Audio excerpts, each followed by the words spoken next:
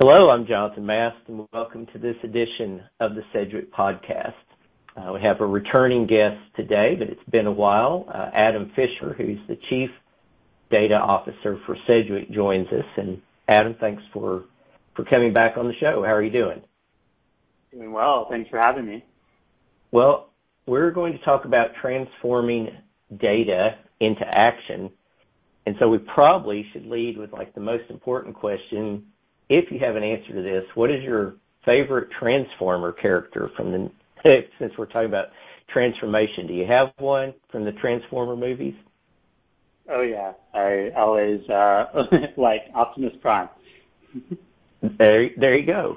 That's probably the goal of every chief data officer, right? To be the one that has it all going on. So anyway, just a little fun before we jump in. But obviously, data is extremely important. It's continuing to grow every day. There's just more and more that we're all trying to handle in organizations. And so, Adam, first question. Comparison tactics help us understand our organization better and develop creative solutions. And the data used in benchmarking has evolved and become more sophisticated. So what's changed? Break it down for us. Yeah, I think there's so much more data being tracked, maybe than there ever was before, and in some cases there's more and more systems involved in tracking all that data. So part of the challenge and I guess opportunity at the same time is bringing that together. So, more questions can be answered and more insights can be gleaned. But luckily, the biggest change that's occurred probably in the last, 5-10 years is there's just been so much evolution of new data tooling available. For the longest time, and I think this is certainly true at Sedgwick, the data team at Sedgwick or any of the analysts at Sedgwick, their main and go-to tool set was mainly Microsoft Excel or we're a big user of Business Objects, which was a very powerful tool. But in the last, call it, 5 to 10 years, you've got this whole emergence of, powerful visualization tools like Power BI, which is a Microsoft product, Tableau, which is now owned by Salesforce. And then the advent of Python, an open source programming language, and there's a package within Python called Pandas, which is very powerful for data analysis specifically. And when you combine the use of all these new tools with, some of the old stuff, even Excel, there's just so much more you can do. So it helps you become even more creative in some of these solutions that you can apply. And then for benchmarking, it helps you do better benchmarking because this has always been a tenet of benchmarking, but to do it well, it's kind of an art and a science. And the science part is trying to adjust what you're comparing so that you can make it as apples to apples as possible. We kind of have a challenge where, let's say, if you don't have a lot of data to do benchmarking, then you almost can't even do it. You need a certain amount of just data volume to work with so that you can carve out kind of what you're trying to compare to everything else. And that's one thing that they were really lucky at Sedgwick with such a massive book of business. We cover every industry under the sun. We've got thousands of clients and tens or hundreds of millions of claims. So we're confident that we always have something to compare to, and not only something to compare to, but an ability to adjust that target comparison to make it look just like what we're comparing to. And that can be done by making sure that the same states and geographies are involved, the same time periods involved. We even go into things like class codes and job titles and making sure that, for comparing one book of data that, has certain attributes, we'll tune it exactly to, a book of business. So because we can cut through, hundreds of millions of claims and kind of leave them on the cutting room floor, when we're done, we're almost certain that we have kind of a representative twin of what we're comparing to. And the tools that are available just make that process faster, so that you can be doing that kind of in every direction. So that's a bit of an overview.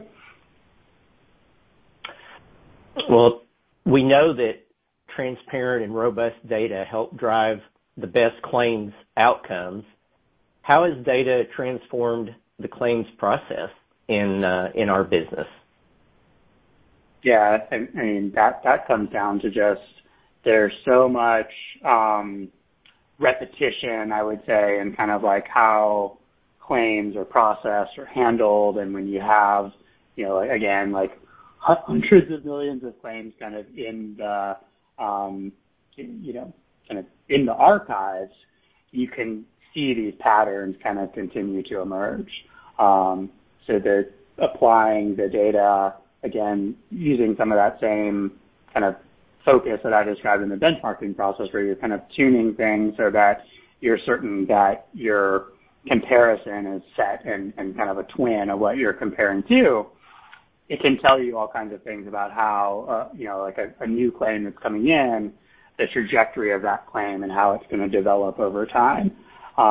So using that, massive amount of historic data, it's not just modeling that tells us like how that claim is going to develop. It could be all kinds of things. It's like, hey, maybe it's the coding quality, or even the notes that are being written about a claim. We can compare those to other claims that are just like it and all the notes that have been written about that claim, and then make, suggestions or insights about where, this new claim's going just based on the trajectory, because there's so many other things that are similar about it. One example here is we recently rolled out automated reserving for the first time, medical-only claims. So these are claims that only have, a few doctor's visits. Nobody's missing any time from work. We noticed that across our entire book, most examiners were just arbitrarily setting an initial reserve, and that reserve was probably in the $500 to $1,000 range. So it wasn't a bad reserve; it was just an arbitrary one.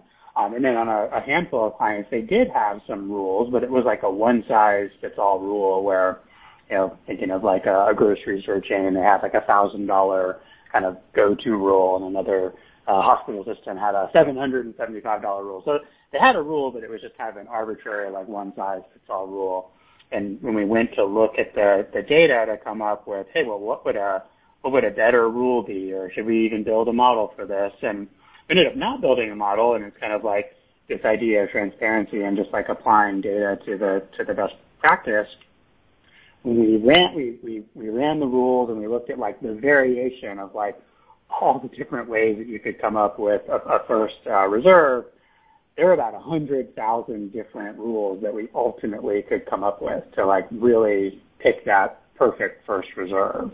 But when we kind of ran all the analysis, again, using some of those same tools I mentioned, the new Python stuff and all these great kind of free software essentially, we found that with only 6,000 rules, we were able to explain over 90% of the variation. So the thinking was, well, we could get it perfect if we had 100,000 rules, but we can get it close to perfect with only 6,000 rules, and that's like much easier to explain. So we ended up picking 6,000 rules that look at state, cause, nature, body part, and those rules are very good at picking that initial first reserve. So good that like if we run it across millions of claims historically, it's almost perfect at picking that first reserve, and kind of for closed claims, it's like right where those claims close. So just one example of how having a lot of data and using it kind of transparently in all kinds of different processes, you could start stacking all those processes on top of each other and really get to some efficient outcomes that save everybody time and actually make the outcome of a claim kind of like just better. We talked in the first question about how much and how fast things are changing. So looking into your crystal ball or into analytics, how do you expect benchmarking to evolve in the coming years? I would imagine we're seeing rapid change. Oh, yeah. Yeah, I mean, I think it will continue to go in the direction that it's already been going, and maybe even faster. So kind of that process I was describing where when you're doing benchmarking as a best practice, you're trying to, come up with that twin of what you're comparing to and making as many adjustments as possible as you can to help solidify that, A and B are kind of the same, even though they are fundamentally different.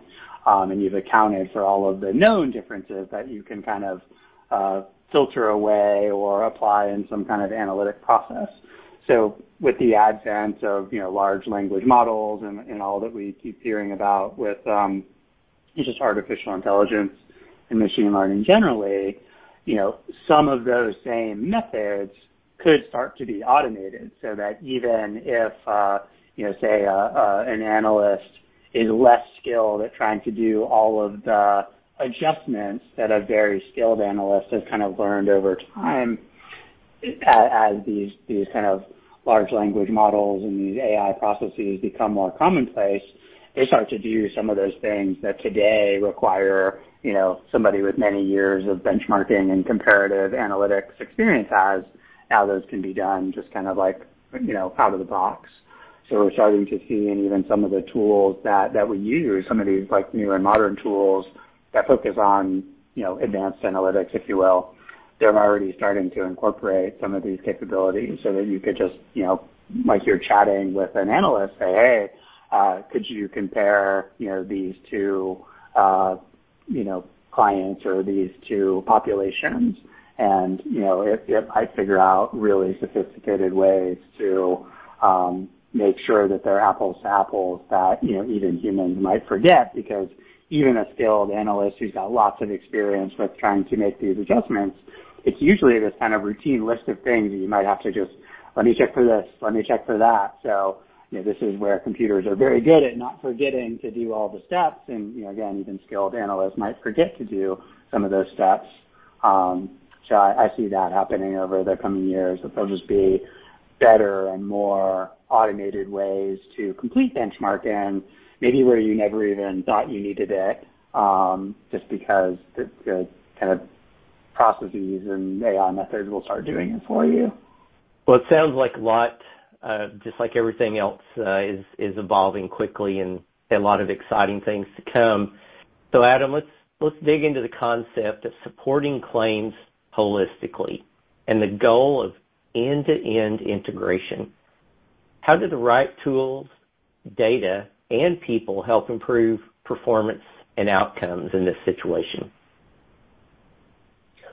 Yeah, I mean, I think the tools and the people are probably the most important part. Like I mentioned with the data, that's just kind of this throwing repository of claim information that we've been collecting, and it's just, just logarithmically kind of exploding in size. So we definitely need better tools and the newer tools to kind of comprehend it and frankly just work with it. But the people are the most important part, and that's kind of where, at least in my experience at Cedric, and where I think we've made the most kind of progress, is actually bringing all of the data expertise kind of under one roof or under one team, and really collaborating more as a data team, as a group that has a common interest in focusing on better ways to work with the data and go through some of the same common analytic processes. Like we're talking about benchmarking. That's a specific focus of what you might do with data, but maybe separate than what someone else might do if they're building a predictive model. Both might use all the data that we have, but they're very different. So having an ability to collaborate as a team, but kind of divide and conquer is pretty powerful. So, at the same time, we've got new tools that, members of our data team have worked with before, and other members are kind of learning anew. It's great to have, kind of collaboration and have help.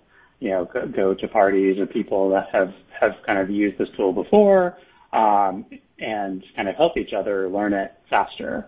So we've taken the approach of kind of, on top of the traditional tools that we use, the Excel and the business objects, have added a whole slew of, new tools. And I believe those are the most modern ones that are available to really anybody in the world today.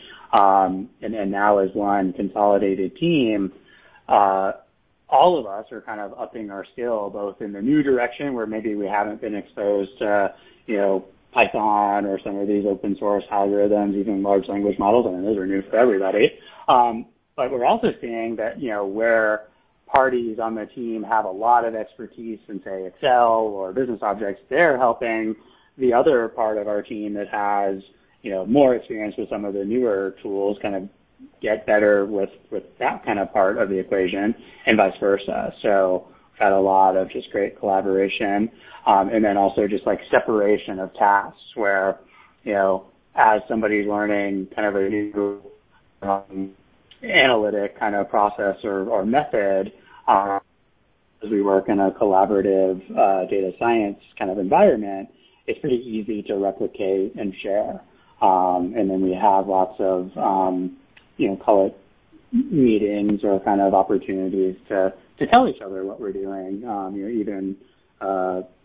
think that we're 100% remote, and we use a lot of the, Teams-based tools and chat, and, people are constantly kind of sharing kind of work that they're doing and asking for help on specific items. And, that's one way to really like improve the process. The other part of the end-to-end integration piece that's important is like, now that we have this like new, kind of set of tools at our fingertips and have much more like direct access to just a ton more data, we can just do more on our own. In some cases, maybe there would have been examples where, and I think this is probably true of lots of organizations, where when you have pockets of people who have access to different amounts of data, there's just not as much self-service that can happen. You're kind of depending on other parties to like either get data for you or, open up access for you. So now that we have a more centralized data team that has like more holistic access where, possible, they're able to help themselves, and we have fewer like IT projects where we need to like just get, access. We now have our own access. We can just constantly improve our processes and constantly expand our abilities across just a bigger and bigger team. Well, as we begin to wrap up and giving us a lot of great information, for those out there listening, how can organizations be more proactive? For instance, what questions should they ask? For example, are they using the right services, partners, processes? Certainly we offer so much, but what should they be looking at? Yep. Yeah, I think this kind of goes back to the question before on just kind of like it's all about getting the right people, the right tools to access the data that, you might already have. So like, every organization is sitting on a gold mine worth of data. And I think the first question they should ask is like, is this data easily accessed? You go into most organizations and that's probably a no. We know that I hear this all the time with folks at Sedgwick outside. We know we have some data, but we're not quite sure on how to get our hands on it. So that's the first thing you want to be asking, how to better get access to the data. And that's where like big centralized data teams kind of come into play. A long time ago, I worked at a big bank, and we had centralized access of like 200 colleagues had access to like all of the data. And that was pretty powerful because the rest of the organization knew, hey, I need to go to this organization who has access, and I would ask them to answer this question or not. And I know that they would have access to the data. So first off, just getting access to the data. And then the other question is just, or the practice that helps get you on this road, I think, is just starting to use that data to answer more and more questions, just because, really well-run organizations, really data-driven organizations, they use data to answer every single question that they possibly can. In fact, the most data-driven organizations wouldn't accept answers that didn't have data behind them. And that's where, we want to go, or where we're going, that you would always have evidence to back something up. So the other part about partners and processes, this kind of comes back to the culture of different organizations that can be pretty common usually in like larger organizations, especially ones with like really big IT functions that have made considerable investments in IT. They tend to want to build and process everything kind of on their own or internally, or build things versus buy things or even partner with things. And this is where it kind of gets more difficult. You kind of have to think about it as, well, even if I could build this myself, should I? If there's other tools on the market that can just do this faster or more easily, like, why wouldn't I use those? Like, why do I want to reinvent the wheel? And that's maybe a bigger challenge now that there's, with all the modernization of data tools that I mentioned, there's now like a data tool for everything. So it's almost like a new challenge of like, how do I pick the right tool or partner? Or, everybody's telling me that they can help me with this. Every tool is marketing itself as being amazing or overlapping on each other. So my advice there is like, you kind of just have to like test and learn. So we've definitely, for every, 10 new tools that we might onboard that think are going to be as great as they were marketed to us, maybe one isn't. So you kind of have to be prepared that they're not always great as they are billed to be, and are going to tell you that they can do more. Than you're definitely going to get further faster by getting help from partners, adding more tools probably than less. I think just relying on the same old tooling that you might have ever had is not, as so many new ones have come out, and so many of the new ones that have come out are actually very good. So you kind of have to take that leap and try some.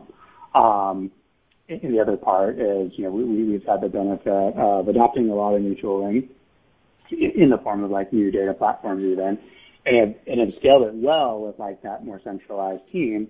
But at the same time, we've even had some help from partners to come in and do some of the things that maybe we're not ready to do. And we've learned from watching those partners and how they do it, and then we've been able to take that process over and then iterate into that much more of a difficult kind of next, process. So, we're kind of scaling it and growing and then just adopting more and more of the tools and techniques. So I think that's one way to approach it. Well, Adam, thank you so much for being with us today and providing such a wide and deep look at data, and we know it's changing. It'll probably change by tomorrow, of course, all the things that the team is working on and doing. But if people want to learn more, is there a particular place they should go to get more information about what we're doing? Yeah, our website has so much great information about all the different services and kind of offerings and geographies that Cedric is in. And luckily now that the data team is like fully global, you can be certain that almost all of them have some element of data benchmarking, kind of analytics behind them. So really that is the goal of Cedric generally, is to kind of bring our, massive data, repository or kind of ability to really everything that we do, and to be kind of data driven, like I mentioned, where we're, using data in as many of the decisions that we can possibly make, and even getting to the point where we're now arming, those on the front line, things, examiners, adjusters, clinicians, with all that data and packaging it in a way that makes it really kind of actionable. Great. Well, once again, thanks for being here today, and we hope you come back again soon and we'll talk about the next big thing. And so to our listeners, until next time, thanks for being with us today.